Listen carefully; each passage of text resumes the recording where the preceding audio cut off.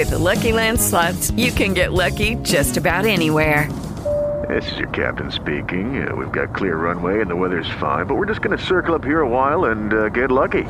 No, nothing like that. It's just these cash prizes add up quick. So I suggest you sit back, keep your tray table upright, and start getting lucky. Play for free at LuckyLandSlots.com. Are you feeling lucky? No purchase necessary. Void where prohibited by law. 18 plus terms and conditions apply. See website for details. When I hear, "Blessed are the meek, for they will inherit the earth," I want to react this way. I don't think so, Jesus. This is not the earth that I live on. It's a dog-eat-dog world out there, Lord. It's a survival of the fittest. The early bird gets the worm. The only thing, the meek, that they're going to get is they're going to get left behind. Have you noticed now that we are in the third week of plowing through these 8 Beatitudes of Jesus? And have you noticed they're not getting any easier, are they? It's rough stuff. The first one, "Blessed are the poor in spirit," that talks about desperation. The second beatitude, "Blessed," in other words, happy are those who mourn. That goes from desperation to brokenness. And now here we are. This one doesn't make it any easier. Not at all.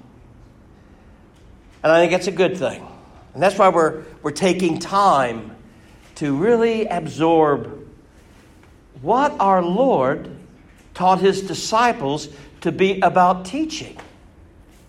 Now, this church, and I suspect most churches would say the same thing, but this church seeks to be one thing: a community of Christ followers. Ellen's song was so appropriate. The city, building a city. It's a community of Christ followers. And when we say we want to build a community of Christ followers, that really means we want to be like Jesus. We want to be about what Jesus was about.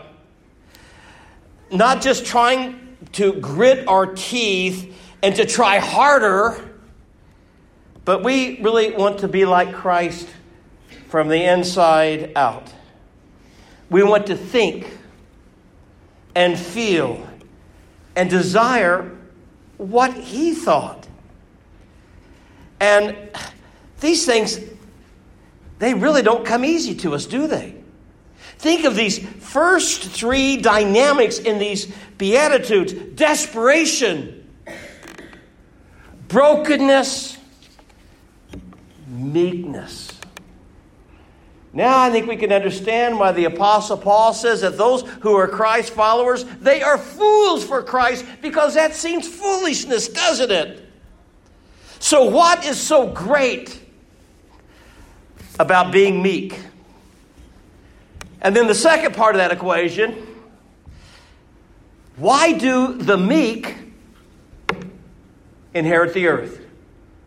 Those are the 2 things we're going to get at this morning. Part of our problem, I think, is due to a really misunderstanding of words and their meanings, and especially the contextualization of those words in an Eastern culture. We hear the word meek, and we automatically think weak, don't we? Meek, you're weak. The stereotype of meekness is a person who has no will of his own. We think of the pathologically passive person who cannot help letting others take advantage of him. Oh, meek people, they're prone. People will take advantage of you. Now, suppose that the company you work for, they were hiring a new CEO, and they worked with the position description of the attributes they wanted the CEO to offer. And do you think meekness would be on the list? How about the next presidential election? Which candidate would garner the most votes for the slogan, "Vote for me, I'm meek"? No, that doesn't happen. We don't want a meek person to be our leader. We want someone who is dynamic and powerful. Jesus talks about this, though, doesn't he? Well, what is biblical meekness? Biblical meekness it's not an attitude towards people. We got to move it from our interaction at this point when we begin the discussion. It's really about our disposition before God. So I'd like for you to think in terms of meekness as our relationship to a holy God. Namely, it is a disposition of humility towards God, which is to acknowledge our dependence on the goodness and the grace of God. It doesn't mean weak or timid or indecisiveness or easygoing. Outwardly, there's an outwardly dynamic of this and an inward one. An outward is like gentleness. We hear that word throughout Scripture. It implies a sensitiveness and a kindness in dealing with others. And inwardly, it's like humility, in that it involves an honest assessment of ourselves in relation to God and our relationship to other people. Someone has described meekness, I think very appropriately, as a controlled desire to see others' interests advance ahead of one's own. A controlled desire. It's an interesting word in that definition, a controlled desire. Because in the Greek word, it's interesting. The language for the word meek is also the word that is sometimes used to describe a wild animal that has been tamed. Think of that. That word in the Greek is also for a wild animal that's been tamed. The animal's strength is still there. It still has all the dynamics of how that animal is, but there is a control factor there. And you could say that meekness, therefore, is strength that one has, but it is a strength that is under control. And so a meek person is not a weak person. On the contrary, a meek person knows their strength, but is also able to restrain it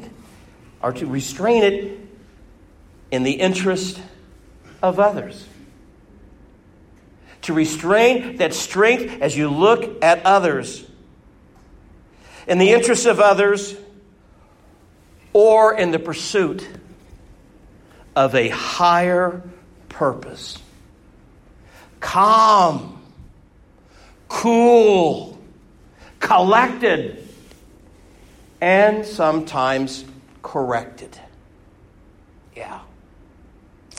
So when the Bible uses this word meek, it always springs from trust. A person who trusts God to meet their needs doesn't have to strive or scheme or demand that their needs be met. So how might we acquire, as a community that seeks to be Christ followers, who opens the Word and takes them seriously, that once they, okay, this is what I have before me. I want to make this part of my life. I'm not going to be passive about the faith. I want to be active in it. How do we acquire this kind of meekness that is so contrary to what we get in the world that Jesus is talking about here? How do we get that? You know, we tend to think of meekness as something we show towards others. But it begins with our attitude towards God. The meek person knows that his needs and his future, they're in God's hands. There's an enormous freedom that comes when we realize it's in God's hands. There's things that I don't have to worry or tear about because I have given that to God. It's in God's hands. And when we really believe that and trust that reality to God, we realize that we don't need to compete with others to get what we want or think is fair. Or meekness is really yielding your agenda to God and to others. A friend of mine in college was the manager for a motivational speaker, Judge Ziegler. Judge had a brother named Zig. Some of you know Zig Ziglar. He's a trainer, and my friend was telling me about the Zieglers and shared this popular quote from Zig Ziglar. And I thought, that's kind of like meekness here that Jesus is talking about. Zig had this statement, and he said, you can get anything in life you want if you just help enough other people get what they want. Isn't that cool? That's kind of like this meekness, and what we want is to please God. And doing that, if our objective is how can I help others to get what they want, and then if their objective is to get what I want, then oh wow, you build this city of God. It is remarkable. So biblical meekness, so it requires that kind of strength. And then we see glimpses of that throughout the biblical record. We go to Proverbs, and we see better a patient person than a warrior. A patient person? One with self-control than one who takes a city. A patient person. And then Paul also gives a very interesting snapshot in Ephesians when he says, as a prisoner for the Lord, then, I urge you to live a life worthy of the calling that you have received. Be completely humble and gentle. Be patient. Isn't that interesting? Bearing with one another in love.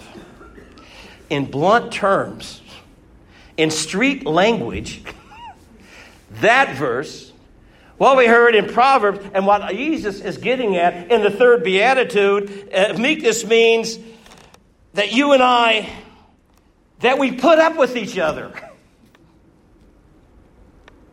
We put up with each other. It's like the bumper sticker that says, God loves you and I'm trying. There's a lot of truth to that. It means that we will endure one another. I appreciate the Bible's honesty on this matter. Sometimes church folk, or I don't know that we give it up, but those who are maybe they're not in the walls of the church, they're kind of they're off doing their own thing. People have this idea that life in the church is some kind of utopia that they think is a utopia. But we sometimes get the idea that real Christians never get annoyed with one another, never become frustrated with each other, never get fed up with each other. But let's be honest. We know that that's not the real church. It's not. I remember in my, especially my earlier years of ministry, I would get frustrated because people just wouldn't get it. And I thought they didn't get it. And they were difficult people, and I felt, they're just out to get me. And I'd complain to Mercedes, this person's terrible, and they're destroyed. And she goes, I guess they just don't like me. There will be people who will not like you, and she was very bright, and she said, well, you don't like them either. Yeah. You don't like them either. Made me think. I don't like them, but the Bible says I need to love them. Could it be that there's a distinction can be there? There's people that will rub us wrong, that will irritate us, but yet there's also a side that I take people who they are, where they are, and I don't have to like them or like it. But this element of love, bearing one another in love, there's something there, I think, that's part of this city to be built, the city of God. Sometimes the most spiritual thing we can do in the church is to put up with one another. Think about that. I'll say it again. Sometimes the most spiritual thing we can do in the church is to put up with one another. Okay. It's a good thing, too, because some of us are hard to live with.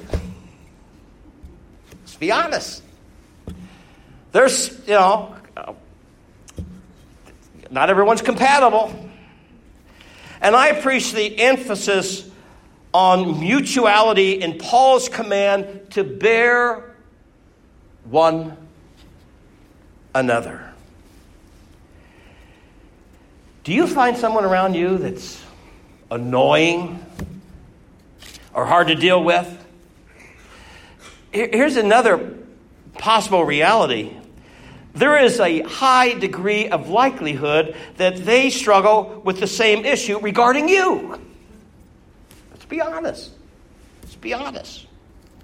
Paul's instruction would hardly be helpful if it weren't for the clarifying phrase that he adds at the end of the verse. And he says that we are to bear with one another in love.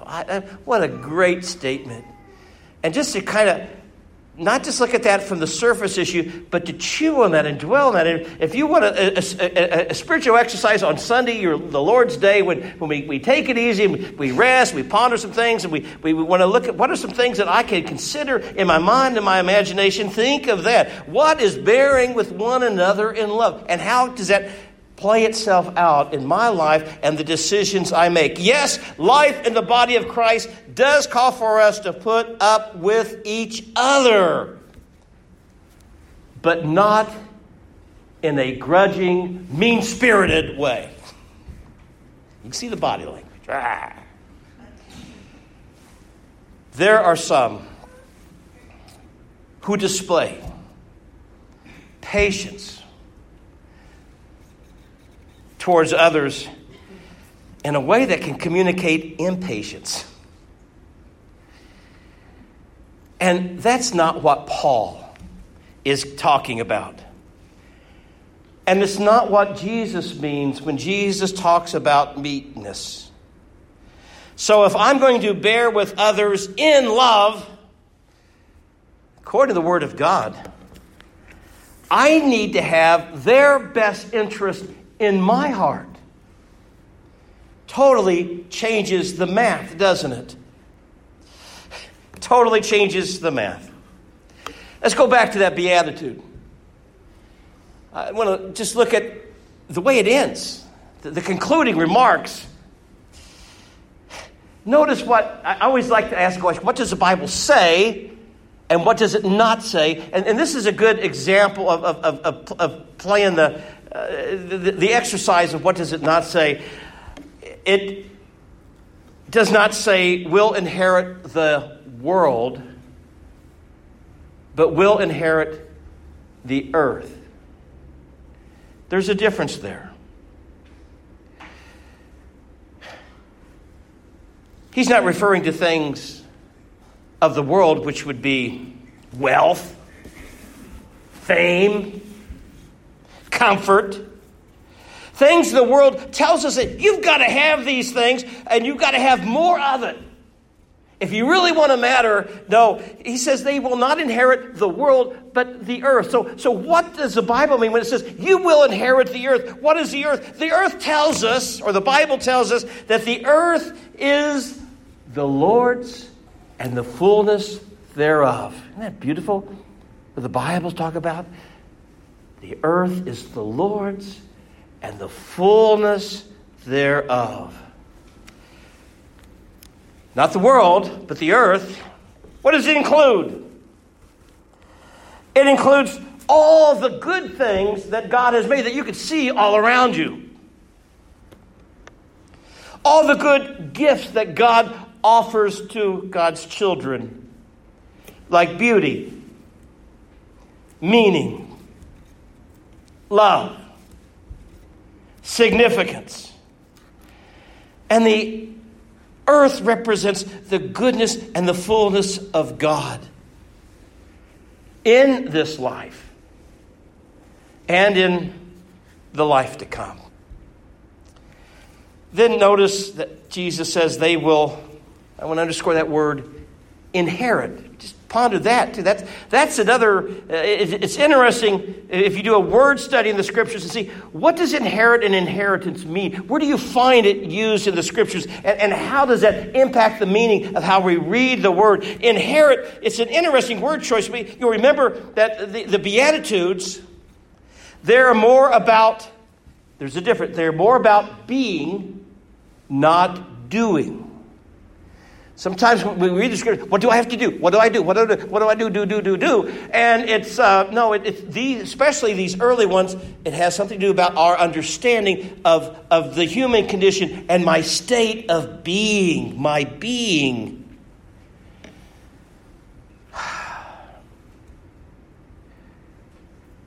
What do you have to do if it's about being and not doing? Because you've got to be these things. What do you have to do? This is part of the challenge, if you were all about doing. What do you have to do to inherit something? Nothing. You don't. In fact, the moment you start trying to get an inheritance, something is very wrong. Very wrong. The only way to inherit something is to be rightly related to the person who has something to give away. Rightly related. Rightly related. So the only way we can inherit the earth is in our relationship to a holy God. It is to surrender to the one who owns it, who has it to give. So, my friends in Christ, let's think of that relationship and that inheritance that is ours, that inheritance of the earth. You might want to reflect on, how have I been around others? Have I made it difficult for them to love me, as the scripture says? There's some things I can do that would make me a little more lovable and not about what I want, and I can maybe, give some slack.